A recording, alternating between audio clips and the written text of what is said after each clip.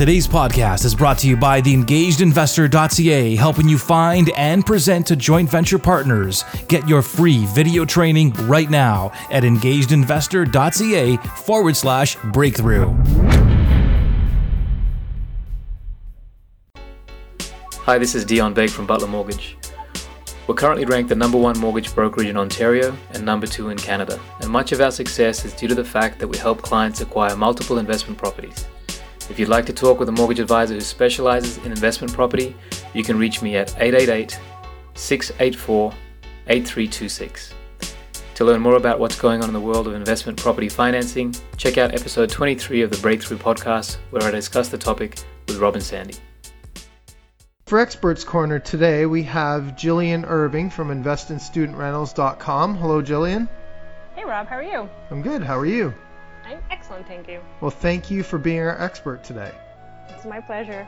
Okay, our question today is from Tyler, and he asks, what is the difference between typical investment property financing and financing for student rentals? What a great question, because there is quite a big difference, or there can be anyway. Student rental financing can be a tricky business, actually.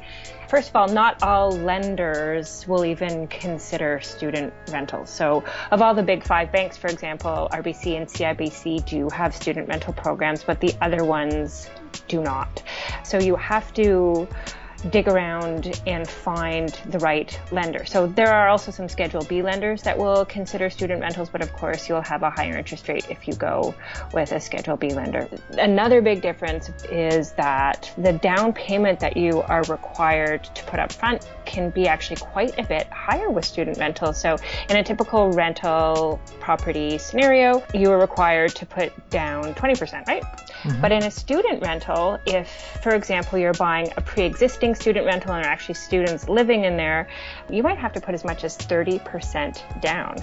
It's a funny thing because it's not always 30% down. It can be as high as 30% down, but it kind of depends on who your appraiser is, what his mood is that day, what they're doing at the bank, because sometimes, if the students aren't living there, you can put 25% down. Or sometimes they say, oh, this isn't a student rental, and I don't mention it on the application, in which case you can put 20% down. So you kind of don't know what your down payment is going to be with a student rental. So I always, as a conservative investor, always plan to put 30% into the deal, because it can happen, and it does happen, and it just depends kind of on which way the wind is blowing with the lenders, and it also depends on your credit file, of course. The more solid you are, and the more solid your file is, the more likely it is that you can put less down. But, these things are all tricky to predict. So be prepared to put away or put as much as 30% down on the student rental. And that's the biggest difference, I would say, as well. Okay, well, thank you, Jillian. So we learned that you go to the right bank and you're going to be paying probably a higher down payment for a student rental, but in return, the cash flow is much higher than a regular rental. So thank you again, Jillian. If you would like to reach out to Jillian and get in touch with her, you can go to investinstudentrentals.com. And anything else, Jillian? So me, Monica Jasic, Rachel Oliver, the three of us together have sort of formed a group that we've called MORE, which stands for the Mothers of Real Estate, but really it's about us three women covering, just sort of a wide spectrum of real estate strategies. And so, we're a group of women who teach mothers and others, like really it's for everyone, but and we're offering an online course. So we're going to be launching that in January, and we're going to be taking people through like a 7-week online course. And basically it's from a rookie to rock solid investor is what it's called. Okay. Is there a website for it? mothersofrealestate.com. Or sure, you could always send me an email as well. I'm happy to answer any questions that people have. It's Jillian at jillianirving.com. Great. Thank you. Thank you for being our guest today on Experts Corner. My pleasure. Have a great night. Breakthrough Real Estate Investing Podcast, episode 33.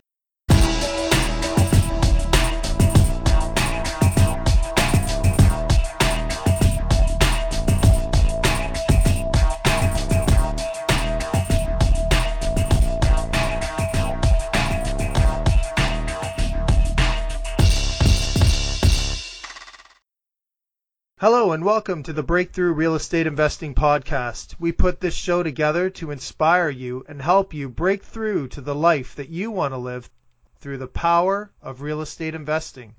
My name is Rob Brake, and here with me again, as usual, for your listening pleasure, Sandy McKay. Hey, Rob. I'm excited to go. You always laugh at that intro. I know, he's always... the dramatic pause. Yeah. That's what it is? I guess so, something like that. And, of course, we have our guest on the line with us already, Harry Stinson, who is a well-known real estate developer in the Greater Toronto Area and everywhere. Very interesting guy. I'm sure that you'll have a lot to share tonight, Harry. Welcome to the show, and thank you. Thank you for having me on. How are you? Oh, it's been a reasonably good day today. Life of a developer is a yo-yo. That's all we can ask for.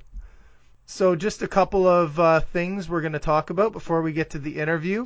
And everyone can still get our free gift, the 7 Freedom Activators that you can trigger in your property starting right now. It's a free report to help you make the most out of your rental properties, help you get the best out of your landlording experiences, and take some of the stress away from those kind of issues that pop up when you're trying to deal with tenants and toilets and all that kind of stuff. Right, Sandy?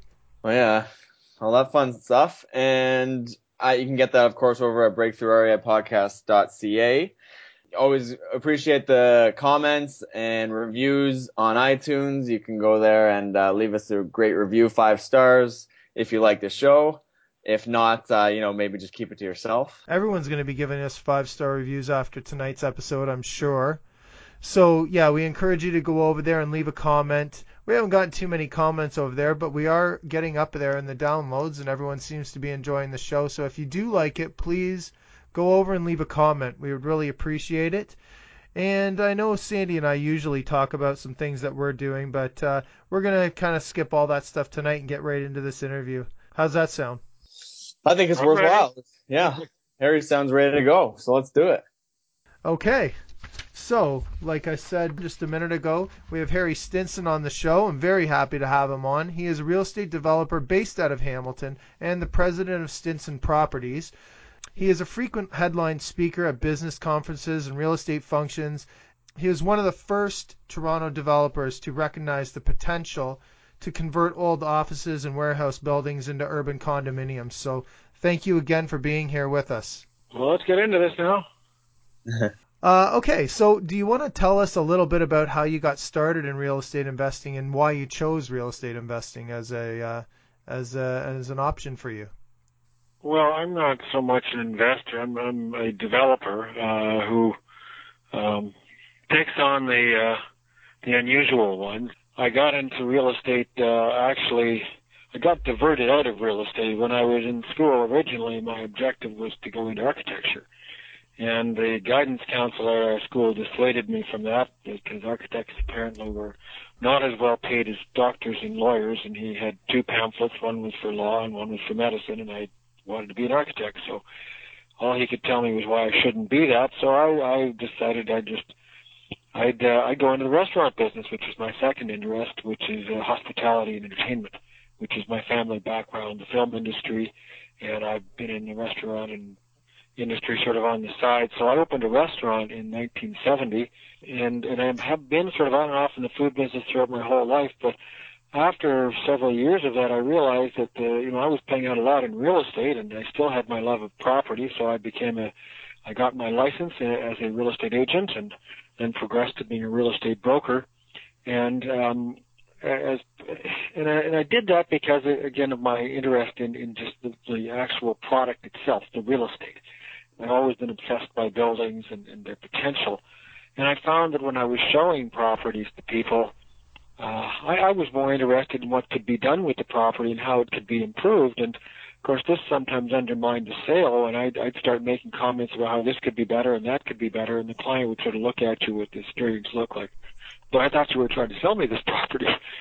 And I just, I found myself noticing, and this was in Toronto in the early 80s and mid 80s, that there was actually quite a demand and an interest for properties that had some style and personality, and that wasn't the case in the development industry at the time. So I resolved that I would exercise my entrepreneurial skills, or lack of same, and I would be a developer and create these interesting properties. So the first project I did that was this was completely against the advice I'm going to give later in this discussion. So I jumped in with all feet and took on a project called the Candy Factory Lofts, and it was the first major loft condominium in Toronto. It was an entire city block size. It's a huge project. Starting from nothing, it just made no sense. But I had this gut instinct from listening to my customers that there was an opportunity for interesting properties downtown, for something that had that urban vibe, the New York loft feel, which was at that time very visible in movies like Flashdance and Ghosts and other films where the main personality would be in these very sexy New York lofts. And there was nothing like that in Toronto. People were asking me, well, can you find it? You're this condo expert who specializes in them. You must know where they are. And what I did know is they didn't exist. And, when you have clients, you're driving them around and they're prepared to spend $300,000, $400,000, $500,000. And again, this was 30 years ago. And you couldn't find anything for them to spend that money on. Well, that's pretty frustrating. So that was sort of my motive, as well as creating a product to sell. And the Candy Factory was, it was a gamble. And some people would say it was risky and it didn't make any sense because there was no precedent or proof. But it turned out to be very popular amongst the customers. So we did sell the lofts there, and this was, in that time frame, which was, it was early 90s by the time I got rolling, the actual development side. Queen Street West in Toronto was a wasteland, and the stores were beaten up, and most of them were empty, and the shops were decrepit, and the upper levels of all these retail things were often empty completely. Apartments weren't leased. The houses were looking a little beaten. Trinity Bellwoods Park was a drug haven and full of needles. And the Candy Factory itself was an empty warehouse, had been empty for 20 years. It was full of pigeon poop. The warehouse beside it was empty. The warehouse across the street was empty. We had the Ontario Mental Hospital to the west of us, so that wasn't exactly an improvement of the empty warehouses. It was practically a Saturday Night Live epitome of where you should not put a luxury condo. But it sold, because people liked this edgy environment and they loved the bones of the building. And when that happened and the project actually moved ahead and construction began, there was just an avalanche of activity on Queen Street West. And this was such a major construction job that people figured, wow, I guess they must know something. I better get in on this. And development along Queen Street West exploded, along King and Queen West. And that whole downtown area boomed, and it was quite thrilling. Many years later, 2006 to be exact, to pick up a copy of Toronto Life on their cover issue was 40th anniversary of Toronto Life, and they had a story on the 10 most important events in Toronto's history, and the Candy Factory was listed amongst the 10 most important events, which was oh wow, that cool. Was pretty cool, and certainly not something you'd see now. I mean, now you see another condo is said with this sort of disgust, kind of, well, thing we need is another condo, and yet it was seen as, in the story they basically said, this was the beginning of the new urban lifestyle downtown, and people all piled on. Developers all started to copy it. And so that was the first major one. And then over the years, I've got involved in similar projects, but they've all had this same pattern, which was to sort of sense a niche, an unsatisfied niche, and sense a property that had real standout potential. I mean, I'm known pretty well, for better or worse, but I'm not a big developer. I mean, I'm just a little boutique developer who does a number of extremely interesting buildings. Whereas, say, a Mattamy Homes or a Tridel, I mean, they're well known in the industry, and they're well known if you happen to be looking for a condo or a house. But, if you're just to ask the average person on the street, to name the developer, well, my name will probably come up, although I've only done like a fraction of the type of business that they do. But the way I see it is that these are iconic buildings that will have a permanence and a presence and have made a difference in the community. I gave a speech a few years ago at the Idea City that Moses Neimer does every year on buildings, and the theme of it was that buildings are, in fact, historic, international, timeless cross-culture icons. When you think of, you see a picture of the Eiffel Tower, and you know where it is. You know it's Paris. You see a picture of the Plaza Hotel, and it's the Grand Hotel in New York. You see a picture of Buckingham Palace. You see you see a picture of the Disney Castle. You see a picture of the Taj Mahal. You see a picture of the pyramids, and each one instantly sends a message of where it is and what it represents. And it was the opening to that little address was I ran through this long list of iconic buildings and images from around the world, and I said, but today in the newspaper, and this was at the time of the story, newspaper announcing the Live Aid concerts around the world, and each one of these concerts was done in front of an iconic building structure. So they had the Brandenburg Gates and again the Eiffel Tower, blah blah blah, and then it came to the Canadian location. And the Canadian location, because they could not find an iconic Canadian building, was going to be in Molson Park. I mean, what a statement on the Canadian architecture. The best we could find is a beer park, No significance whatsoever. It could be in Canada, it could be in Wisconsin, it could be outside of Moscow. There was absolutely nothing that people would say, well, that's Canada. Yeah, you're right. Absolutely. I mean, even a picture of the Chateau Frontenac. Most people would say, well, I don't know. That's, that must be in Germany. I think I've seen a castle like that. That's right. We've done a terrible job promoting our iconic buildings, and yet Canadian architects are amongst the best in the world, and they do some spectacular buildings, generally in the Far East. Well, we've got the CN Tower, but it's kind of hard to do a shot of a Live Aid concert in front of the CN Tower without doing it from really far back. Indeed, the stage would be pretty small, and that it wouldn't quite work. And the CN Tower, it's big and tall, but there's identical towers in Moscow, in Beijing, in various cities in the States that are basically of pretty much the same shape. There's nothing iconic about it at all, except it's really tall. And that doesn't say enough in the sense that, say, the Eiffel Tower does, which has this sort of romantic, image with it. So I'm obsessed with the buildings. And it really is, if there's any sort of justification in the end, it's the fact that you've created something that is lasting and actually means something to people in general. So my start was seeing a need and sensing an opportunity in the marketplace, to take this fascination with buildings and make it into an actual business. And of course, real estate is also potentially quite lucrative if and when you actually get on a roll. Of course, it also is devastating if you fall off that roll, but the motivation is the obsession with buildings. So now, can we talk about the Candy Factory a little bit more? And I just wanted to talk about, for developers, some of the challenges in the project itself that you faced and how you overcame them.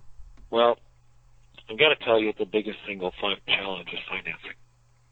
And it remains a challenge to developers at all levels, even to this day. I mean, there are some developers who have eclipsed that level, say Mattamy, which becomes self-financed, and some of the developers in Toronto who are essentially, and to be blunt, laundering money from out of the country, that they're taking out of political environments that are unstable, and to take a few $100 million out of Russia or the Middle East or China. They're not taking it out because they think Toronto is a better place to get higher returns. In fact, the returns in Canada on real estate compared to international are not that good, but it's pretty safe. Whereas if you have that lump of money sitting in those environments, it could disappear tomorrow morning because Vladimir Putin doesn't like you anymore, or the Chinese government changes the law, or the dictator gets overthrown, or there's all kinds of things that can happen. We're in a very lucky, stable part of the world, and that's caused our market to be a little bit odd. But financing for the average developer remains an enormous challenge because the real estate financing industry is incredibly conservative and is very much an insular little club. Whether you're your first-time little project or putting together a little group of people or something, or trying to finance a duplex or a rental property or an income property, it's just like they put you through the ringer. And yet the same finance industry will throw billions of dollars at these absurd .com companies that to this day can't explain how they're ever going to make a profit. Yeah. It's very frustrating to us dinosaurs just trying to build a house. But financing is one of the single greatest challenges. And the financing drives the bus. And the financing forces people to do things that they shouldn't do in development, such as pre-selling. I mean, what other industry is there where you have to lock in your revenues years in advance? And then your costs, whatever, they'll just continue to grow as time passes. But your revenues are locked. That's completely counterproductive to the business model. And you should have some costs, and hopefully your business grows. And but we're doing this upside down. It protects the banks, but it's not in the interest of the borrower. Anyways, financing remains an enormous challenge. The way I have ended up dealing with it is by setting up my own financing, setting up my own fund and creating my own financing mechanism and building my own network of investors who will believe in the concepts. And in my case, it's a little different because I tend to do, off-the-wall projects, and I'm sure you'll get to that part in a bit here. So mine are not normal. If there's any advice there to people, it's, stick with normal. It's a hell of a lot easier to finance. I was going to say, that must make it a little even more challenging. Oh, yeah. It just multiplies. Because the difficulty is that the financing industry, real estate financing industry, loves precedent. They like to copy. They don't like anything that's unusual or new. Mm-hmm. But if you were to go into Silicon Valley and walk into some venture capitalist and say, I've got this concept that is completely boring, and it's been done hundreds of times before, and there's nothing novel or unique about it whatsoever. Would you like to invest in it? And they would say, what are you, nuts? Why would we invest in something that has nothing unique about it at all? We're looking for something different, something that will, be a home run. But if you go into the real estate financing people and say, I've got something unique, they would say, stop right there. Where you go? Yeah. Thank you. Yeah. We don't Maybe do try unique. next door. Yeah. Right. We do repetitive. I mean, when you think about it, one of the questions that I think we've talked about before here is why do I do the risky things? I don't see what I do as risky. What I think is risky is somebody buying a piece of land in, say, Toronto downtown. It's a parking lot that would fit a few cars, a dozen cars on it maybe, and paying $30, $40, $50, $60, $140 million for the corner of Bloor and Young Frank Stollery store. That's absurd. So now how did you overcome that then? Okay, well, how I addressed financing is to rely on private lending.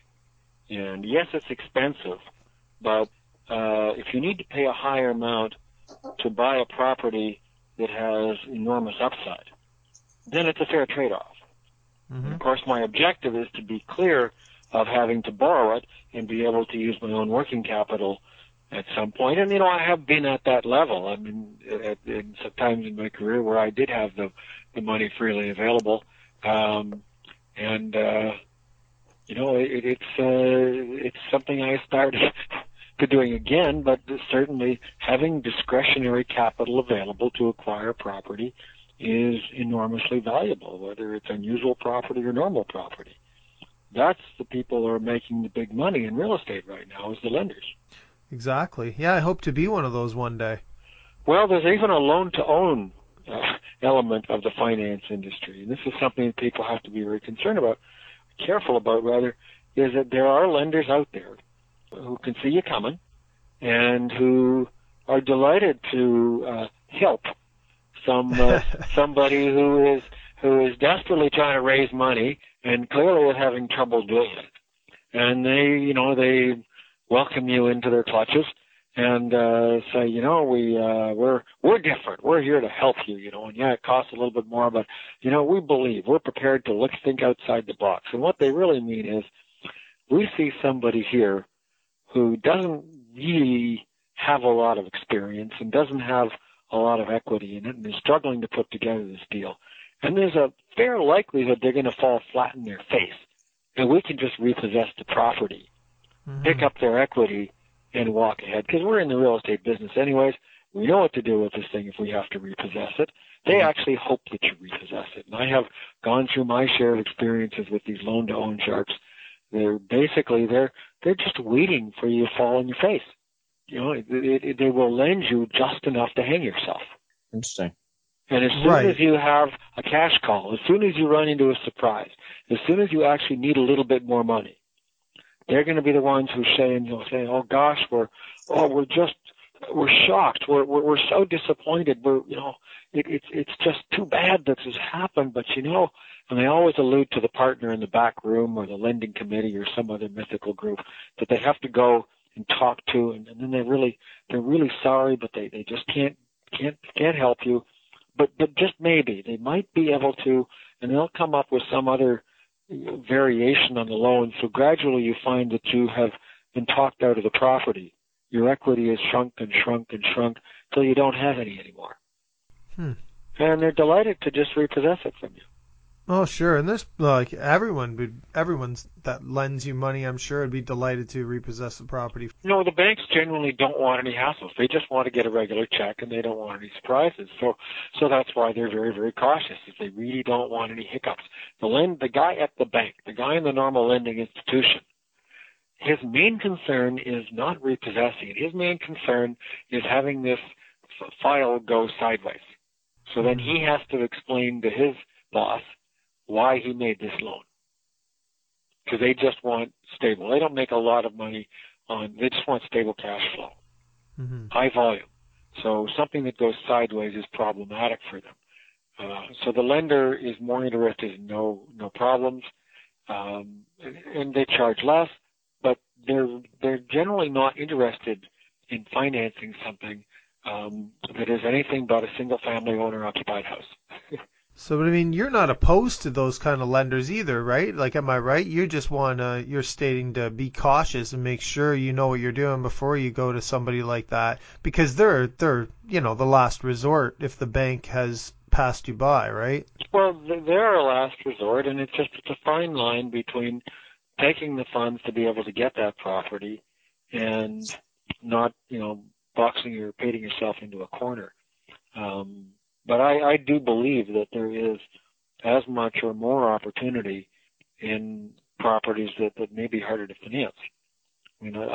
That's what I look for. I look for properties that are orphans, that people don't necessarily, the average buyer, the average purchaser, the average developer is not going to jump at. And when the vendor doesn't have lineups of people, wanting it, that's when they're more grateful. That's when they'll cut a deal with you. So I look for properties that are unique and don't have a long lineup of potential buyers. And that's when I can strike a good deal. But I'll tell you, I do not do this, and this is where the difference on risk comes in. I look at every day something else, sometimes two or three. People email me, call me, I see it in a magazine, I see it in the newspaper. I see unusual properties constantly. Maybe once a year, I'll say, yeah, that'll work. So it's not a question of just going at the oddball ones and the low-hanging, you have to actually have a reason for buying it, not just because it appears to be an orphan. It sounds great to sort of be in your position as well, because, those people know what you do, and they're sending you all of these interesting things, of which I'm sure you get the same one 100 times over before you get a new one, but that must be a pretty cool position to be in. Just, they probably flow into you pretty often, don't they? They do, and on the other hand, you sort of you sort of look at them and get tired of it after a while, because people will call you with this complete lost cause properties, and wow, this is amazing. This is just down your alley. You think, well, I'm really not actually that thrilled that you think that I'm that stupid, because a lot of them really are losers, and there's a reason why they're sitting. I have to see a property. I have to see what to do with that property. How can I make that into a viable piece of real estate? What can I do with it?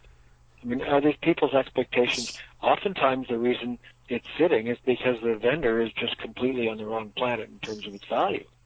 they're wanting a ridiculous price, and the reason they've been passed by is because they're greedy, or because there just isn't any market for that product, or the location is just completely isolated. I mean, I don't go after things that are just because they're available.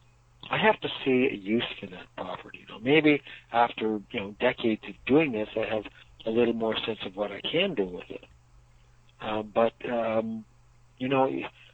they really do have to have some upside, and I don't see the value sometimes of a small property.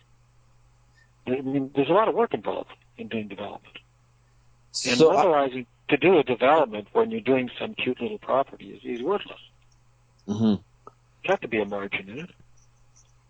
So I will go and I'll see something.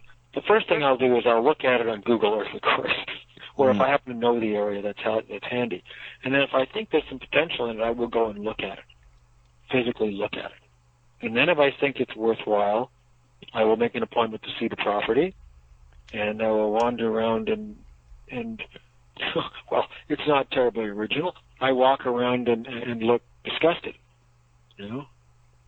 point out everything that's wrong with it. Gee, that crack, is there something, I don't know, it's a little worrisome to me, Yeah. So how are they going to handle parking here? I mean, I'm looking at a property right now that I think is got enormous potential, but it has a parking issue that I know how to solve it. But am I going to go and say, don't worry about it, I know how to do these things? I'm going to walk in and say, well, I'm really concerned about the parking. There doesn't seem to be any parking here. Which there isn't. Yeah. Well, I want them to say, a lot of people have said that. So, well, yeah, it is a big factor. I've got to say, it's bothering me. I'm trying to make this work, but it's a toughie. I'm not going to say, wow, I'm so glad you called me. Mm-hmm.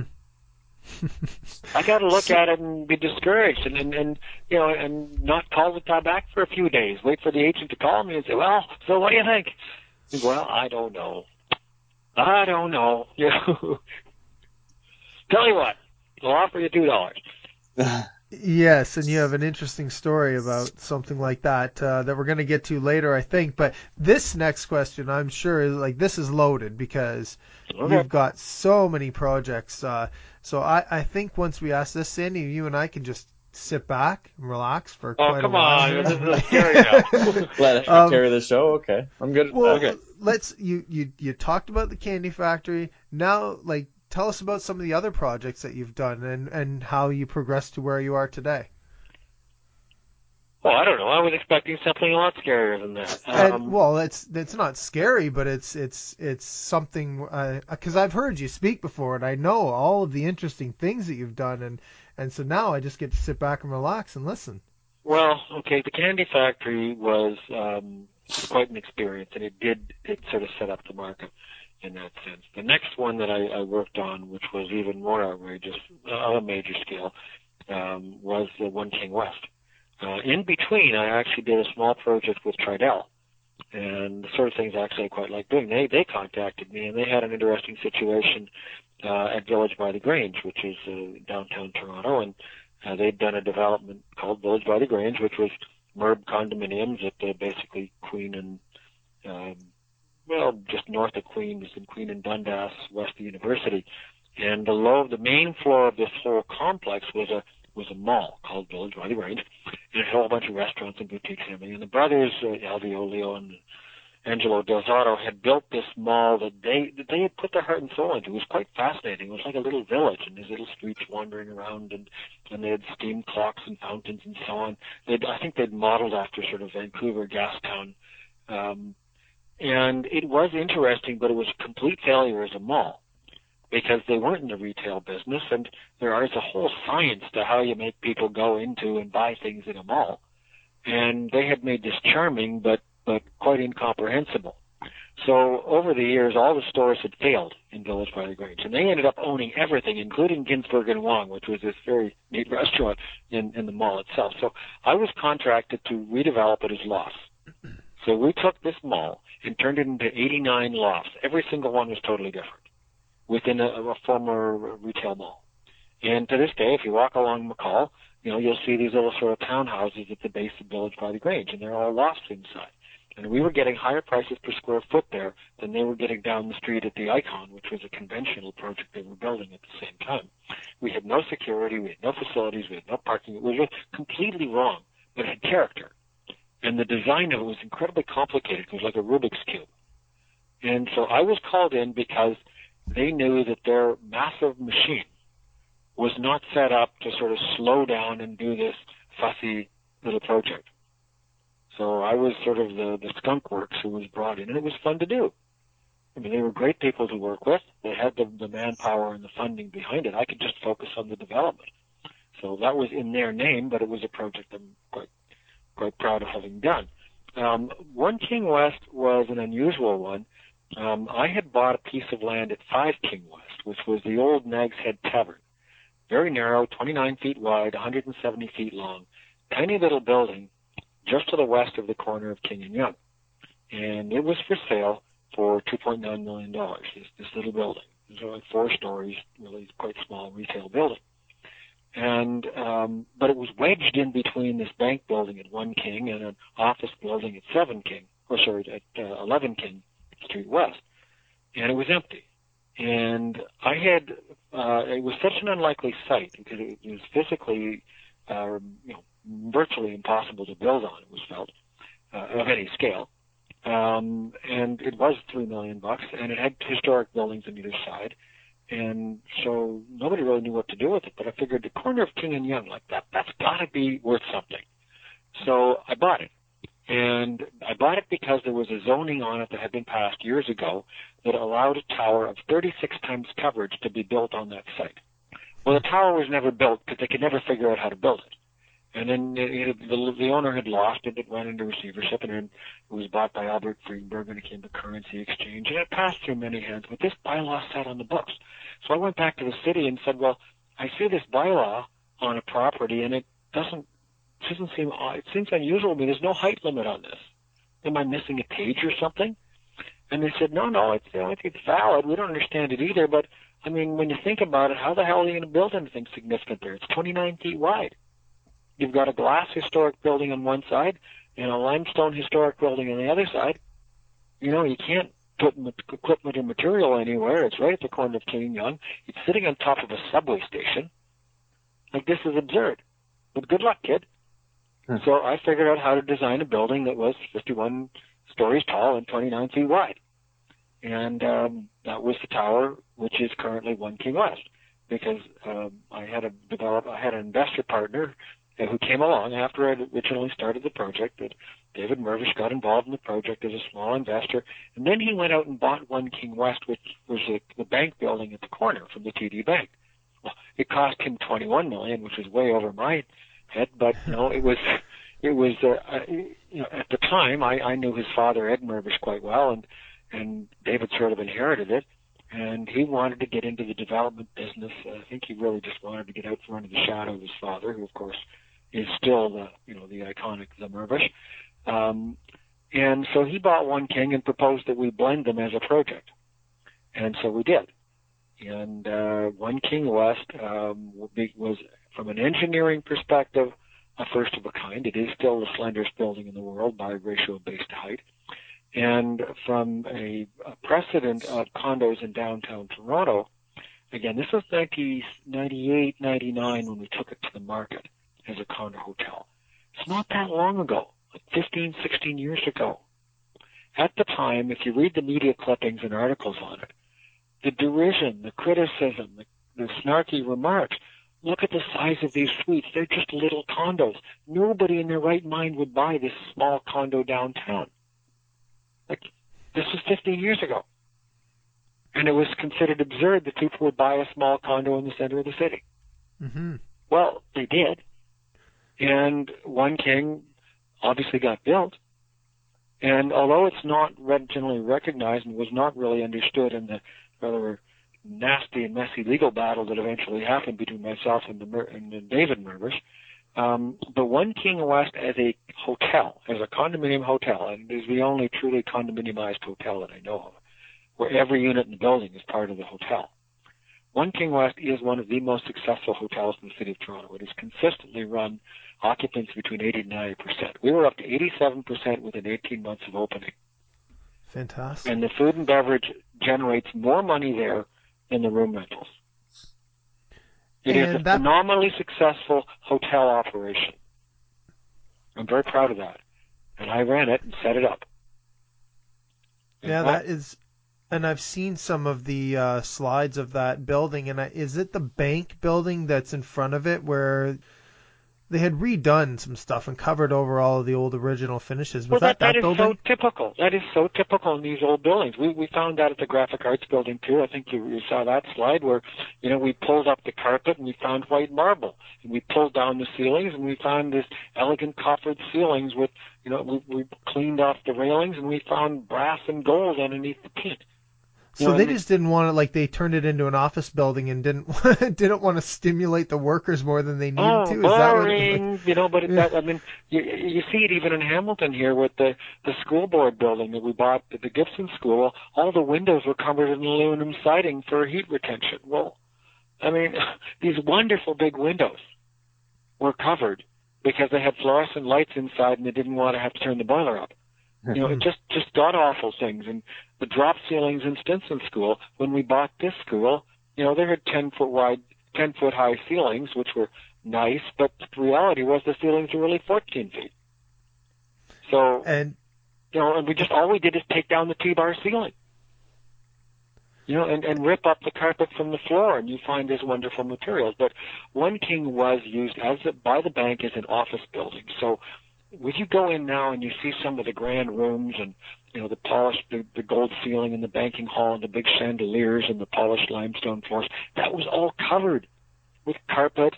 Those chandeliers were from Home Depot. They weren't original. The gold leaf on the ceiling, we painted it on. We created this grandeur.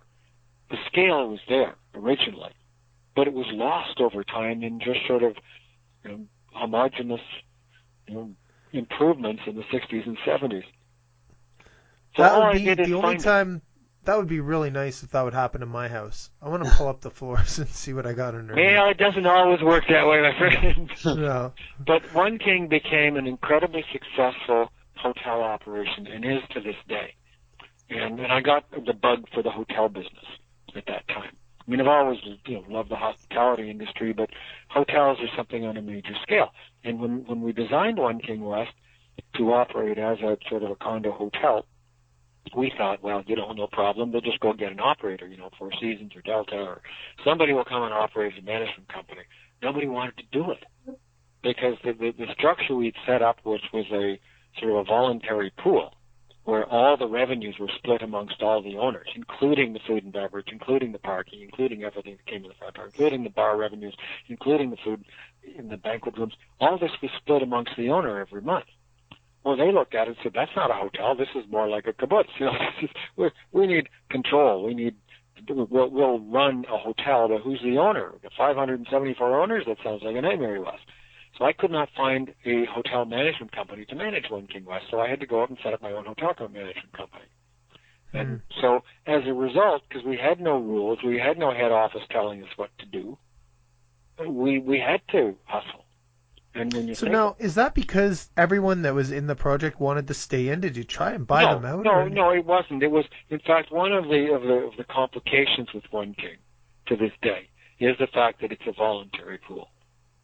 So in the hotel that I'm doing in Niagara Falls now, it is condominiumized, but it's not a voluntary pool. If you don't want to be in the pool, don't buy it, because that's what it is. It's a hotel. We are running this thing 100% for the maximum revenue and profits from the building. One King West is not that way. One King is a voluntary pool. You can be in it or not be in it. And that is problematic. Initially, we didn't think of it that way. We thought of it as that, well, that'd be fair because not everybody wants to be in the hotel pool, which is true. But there was also this middle ground of people who were quite willing to buy into One King West and to piggyback along on our momentum and marketing and services and everything. But they didn't want to go in the pool. What that really meant is they didn't want to pay their share of being in the pool.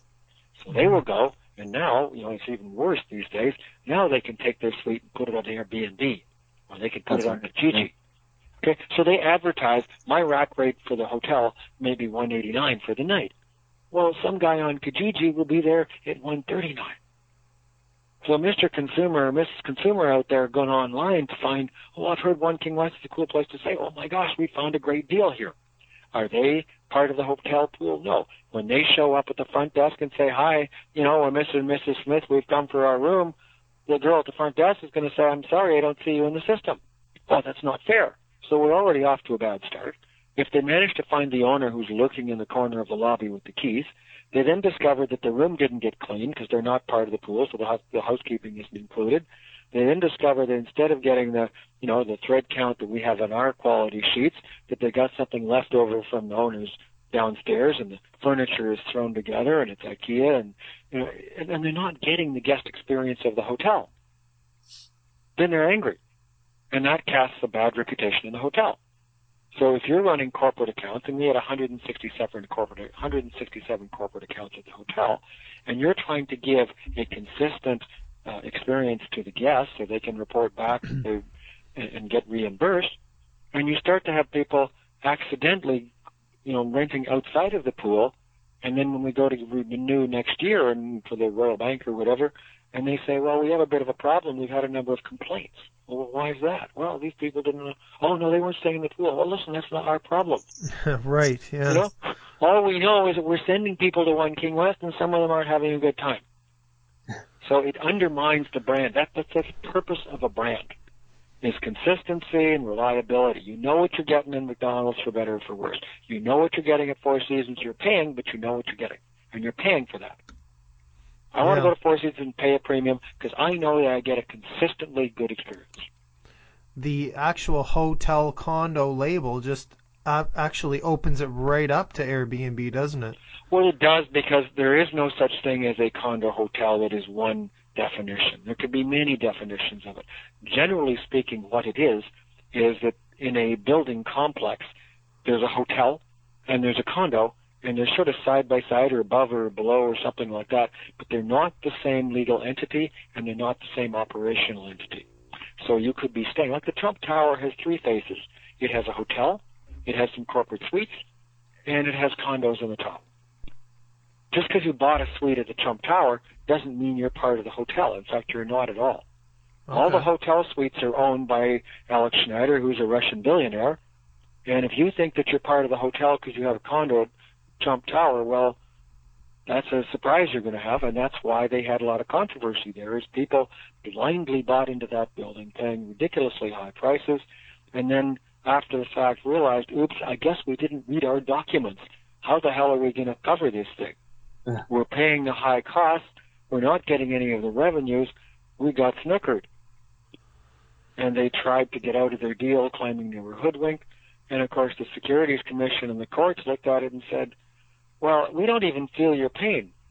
You guys blindly bought something that was wildly overpriced, didn't bother reading your documents, and you're coming to us to try and get you out of a deal? Sorry. So now what, I guess not recourse, but what kind of actions can you take now to sort of get this under control? Well, One King is defined. It's I eventually sold when we settled everything, which was not widely covered, but someday the story will be told. When I settled and left One King, the management contract that I had set up for running the hotel management company, notwithstanding the comments that the Mervishes made in the newspaper about my being insolvent and the company being a disaster and so on, that management contract was sold back to the condominium owners for $14 million. Just the management contract for $14 million. That was the definition of insolvent. I can take that any day. Now, unfortunately, a huge chunk of that disappeared into the pockets of the lawyers who were involved in the 2-year-long fight. Mm-hmm. So it was not a good experience for anybody. But the value of that contract was extraordinary. And that was just the contract. That was with no ownership of the suites, which resided with the unit owners. So that's how valuable a management contract can be. That's why Four Seasons, for example, is a management company. They don't own any hotels. All the hotels are owned by private investors, like largely Bill Gates and Sheikh El-Wahid. Oh, that's interesting. I didn't know that. Four Seasons is just a management company. And Bill Gates also owns a majority of the shares in Four Seasons these days. Mm. So he also owns most of CN Rail. So if you think Mr. Gates is in the computer industry, he's in boilerplate industries. But the hotel itself, the management of it is enormously profitable, and that's split between the owner and the manager. So going forward, I determined that next time around, I am not going to get in that situation. I'll control the hotel. If investors want to be part of it and make good money, that's great.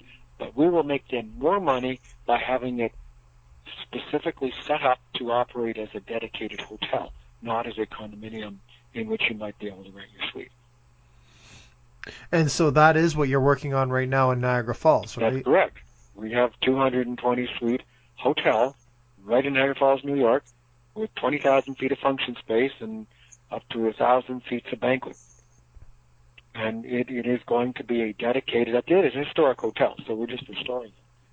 But it is going to be 100%, you're part of the pool, the suite is $99,000, you pay all cash up front to be in it because it's not easy to finance something like that, but $99,000 is not the end of the world.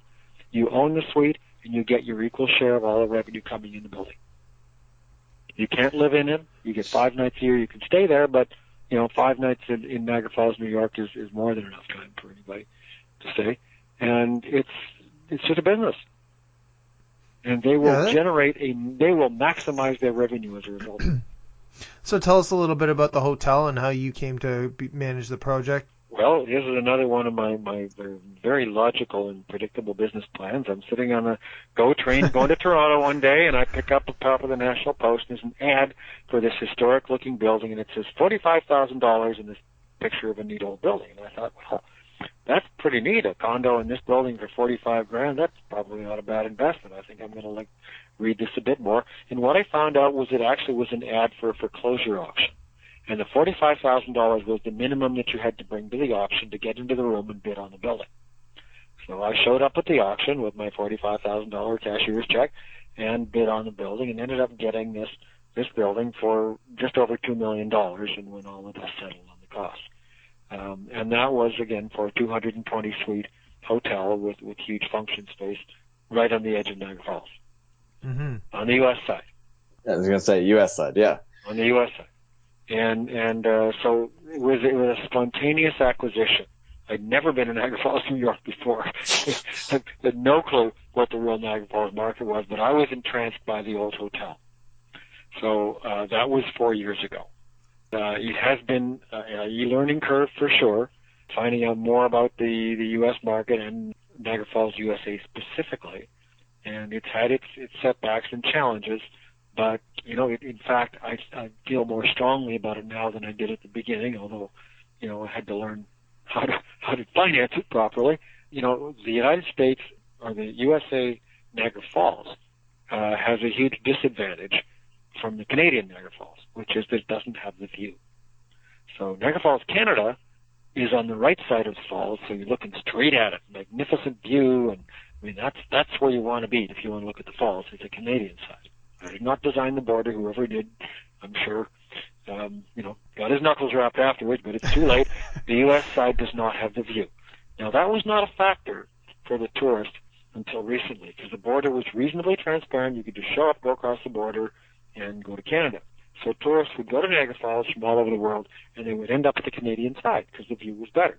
So then you have 9/11, and the whole security world changed. And the border between Canada and the U.S. changed to something that was very difficult to cross. And now you need a passport to go across. Not just a driver's license, you need a passport. The vast majority of Americans, with 75%, do not have a passport. Because, why do you need a passport when you can go to Disney World and Las Vegas and New Orleans and New York? What do you need a passport for? Everything's there in the United States. And most tourists going to the United States from China or South Asia, which is the largest source of tourism now in the world, is China and South Asia, they get a visa for the United States. It's America. To them, we all look the same. We're all just as Americans. What's the difference? So they get to the Canadian-U.S. border, and they go, I'm just going to go over to that hotel over there. And the border guard says, passport, please. And they say, passport? I don't know. What do you need a passport for? Well, to go to Canada. This is Canada. Well, I don't have a passport. I'm just going for the day. It doesn't matter. You have a passport. The other problem is they have to line up now for hours, during the peak tourism season to go across. So all of a sudden, this easy border is no longer easy, and millions of tourists cannot go to the Canadian side. So what used to be an imbalance of the Canadian side hoovering up all the tourists is now starting to right itself, and there's more of an even spread. It's still uneven, but at the moment it's 8 million captive visitors on the U.S. side. Canadian side has more, but 8 million still a lot of captive visitors in the U.S. side. They can see the falls by going over to Goat Island and going out on the bridge. But that's the only way you can see the falls from the U.S. side. Because of this process over the last many years, the U.S. side never developed much of a hotel industry because the people would just drive through. So the only hotels in the U.S. side, all they could offer as their sort of, their sales pitch was, hey, we're cheaper. Come stay at our motel. Come stay at our, our basic hotel. It's only $99 with a water slide in the lobby. It just became cheesy hotels. Right. There was no need for it to be any better. And that's not bad if you can take a cab back after whatever you're doing, but if they've made it harder, then that's gone. It's not easy to cross the border, whether legally or physically, because the lineups are long and the legal requirements. So Niagara Falls, New York, all of a sudden is sitting there with all these customers. 8 million is a lot of customers annually, and there is not one hotel that is an iconic, wow, I'd like to stay there hotel. Well, the Canadian side has many of them that look, they say, oh, that looks nice, that looks nice, that looks nice. And the U.S. side, none of them look nice. They're just boring. And then there's no high-end brands there at all. So there's this historic hotel, the Hotel Niagara, which was the only game in town. It was the grandest hotel for years. And it was bought by a Texas group, and they were going to renovate it and turn it into an upscale boutique hotel. And they lost it in the financial meltdown, so the government repossessed the mortgage, and I bought the mortgage. And then I ended up with the hotel. So it was completely ass backwards. But then we ended up with this magnificent hotel that had been taken apart for the purposes of a renovation, which was great from my perspective, because the most difficult part of a reno is that first part where you start stripping the place down and you find, oh my God, I can't believe what we're finding behind the walls. And that had already been done. And in fact, they had already not only stripped it, but they had started to reinstall new plumbing, new wiring, new heat pumps, new boilers, new chillers, new elevator services. They had gotten sort of 3/4 of the way down the road with this thing when they lost the building. So I inherited all of that. So you didn't know about that when you purchased it? I knew about some of it, but it wasn't like they fully explained it. Yeah. And the elevators weren't running, and we had like an hour to go through the whole building. So I saw a lot of this because I ran through it, and I run stairs for my exercise, so I was probably the only guy that ran up to the top of the building and down to the basement. Americans don't do stairs. And, so they really didn't, I think most people didn't appreciate how much was there. There are entire rooms sitting on the 5th floor full of BX cable and mechanical systems that they just hadn't installed. Anyway, so we inherited the building and we started working on it. Now, one of the things that I did learn about in the United States is that there are some phenomenal incentives and grants and loans for restoring historic buildings. So if you find some grand old building that's on the National Registry of Historic Places, you can get up to 40% of your work financed by the government of the whole development cost, and you can get incentive grants and loans from the state for creating jobs, and you can get enormous property tax deferrals from the county. I mean, all in all, probably more than half of the cost is going to be recovered from grants and loans. What they don't tell you up front, and what I didn't realize, because of course I got the glowing rosy story at the beginning when I was bidding on it, was that they don't give you the money. They're not entirely stupid. They don't just hand you the money in a suitcase and say, good luck, we trust you. It's basically, okay, we approve the project, we'll approve it in principle, we'll sign off on the whole agreement, we'll agree to the amounts, you do it, and then we'll reimburse you afterwards. Right. Okay. So that became the problem, is what I had assumed to be upfront help money was actually after-the-fact money. And I was stuck with this building, which was clearly an unusual one. So we had to privately finance it, and that's what we're doing now. Is we're just doing the whole thing as this private syndication, and the people are getting a good return because I'm going to be able to reimburse them when I get paid back at the end. Okay, so how does that work? You've got 200. Okay, so it's a hotel, just a straight up hotel. So you got 200 units, right? I've got 220 units and a very large banquet and event facility, and that is half the revenue of the building. So I've got 220 units, and the investors each buy them for $100,000 each, $99,900. They pay cash up front, so that's $22 million. We use that money to do the rental, to do the redevelopment.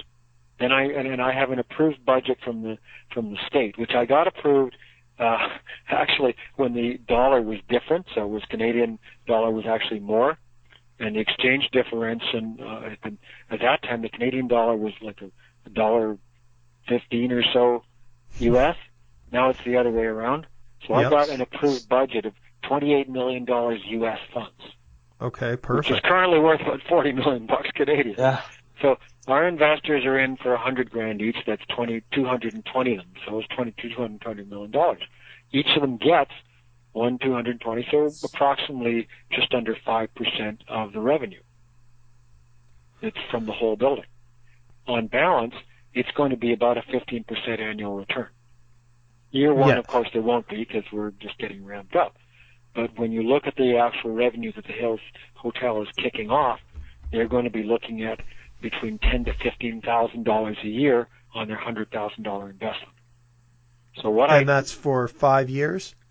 Well, that's on an ongoing basis. What I've offered them is after 5 years, I will buy it back at twice the price. So if they bought it for $100, I will buy it back at $200 in 5 years. Now, I can do that because I'm being reimbursed. So I'm going to do the reimbursement when I get my money from the U.S. in 5 years, because it is a 5-year reimbursement. And you've made it nice and simple where it's not like, okay, Fallsview side pays this much. No, it's all one. It's all the same. Because all the revenue that comes into the building goes into the pot. Yeah. It's a stock, essentially. It's all one consistent revenue. It doesn't matter to me what they paid per room. I could never keep track of it per room. Yeah, exactly. No, that's just what I was getting at, kind of trying to figure out, okay, well, what if I have, like, I'm up in the top floor, like, this is my unit, but it doesn't work that way. Doesn't matter. It's like, if you look at a seat on an airline, like the person beside you, how much did they pay? I don't know. Maybe they're on points. Maybe they got it as a bonus. Maybe they're a last-minute business traveler. You could have paid anything from nothing to $500 for that seat beside you, maybe $1,000. The airline doesn't obsess about the seats. They obsess about how much money comes in the door when that plane takes off. And all we care about is how much money came in total. But each investor is not buying a specific unit. They're buying a share in the They are getting a share. They are getting shares in the building. And at the end of the 5 years, they can either redeem those shares for a double value, or they can hang in. After the 5 years, the deal's off. I won't pay them 200%. And I will tell you that when we bought the hotel originally, it was with syndicate investors, and I bid at the auction for the hotel, completely gambling. That's something they might want to talk about in terms of the instincts and the risks involved. But I knew this would work, so I bid, and I ended up bidding into the millions of dollars. I didn't have that money. I had no clue how I was going to get that money, but I bid unconditionally on the hotel. So what we did then is we got access to the hotel for the next few weeks before closing, and we invited our investors to come and see it. I sent them a picture of the hotel and said, here's the general plan. Come on down. We'll do a tour of the hotel. If you're interested, you can put your money in the pot. And we raised millions of dollars in a couple of days, literally, by people coming to see the hotel. Because they could walk in and say, wow, this is real and it's cool. We'll probably split this up into 2 shows. Might have to, yeah. Yeah. Yeah, it's too long to listen to this one. Well, it's pretty interesting. I mean, it's awesome. It's great stuff.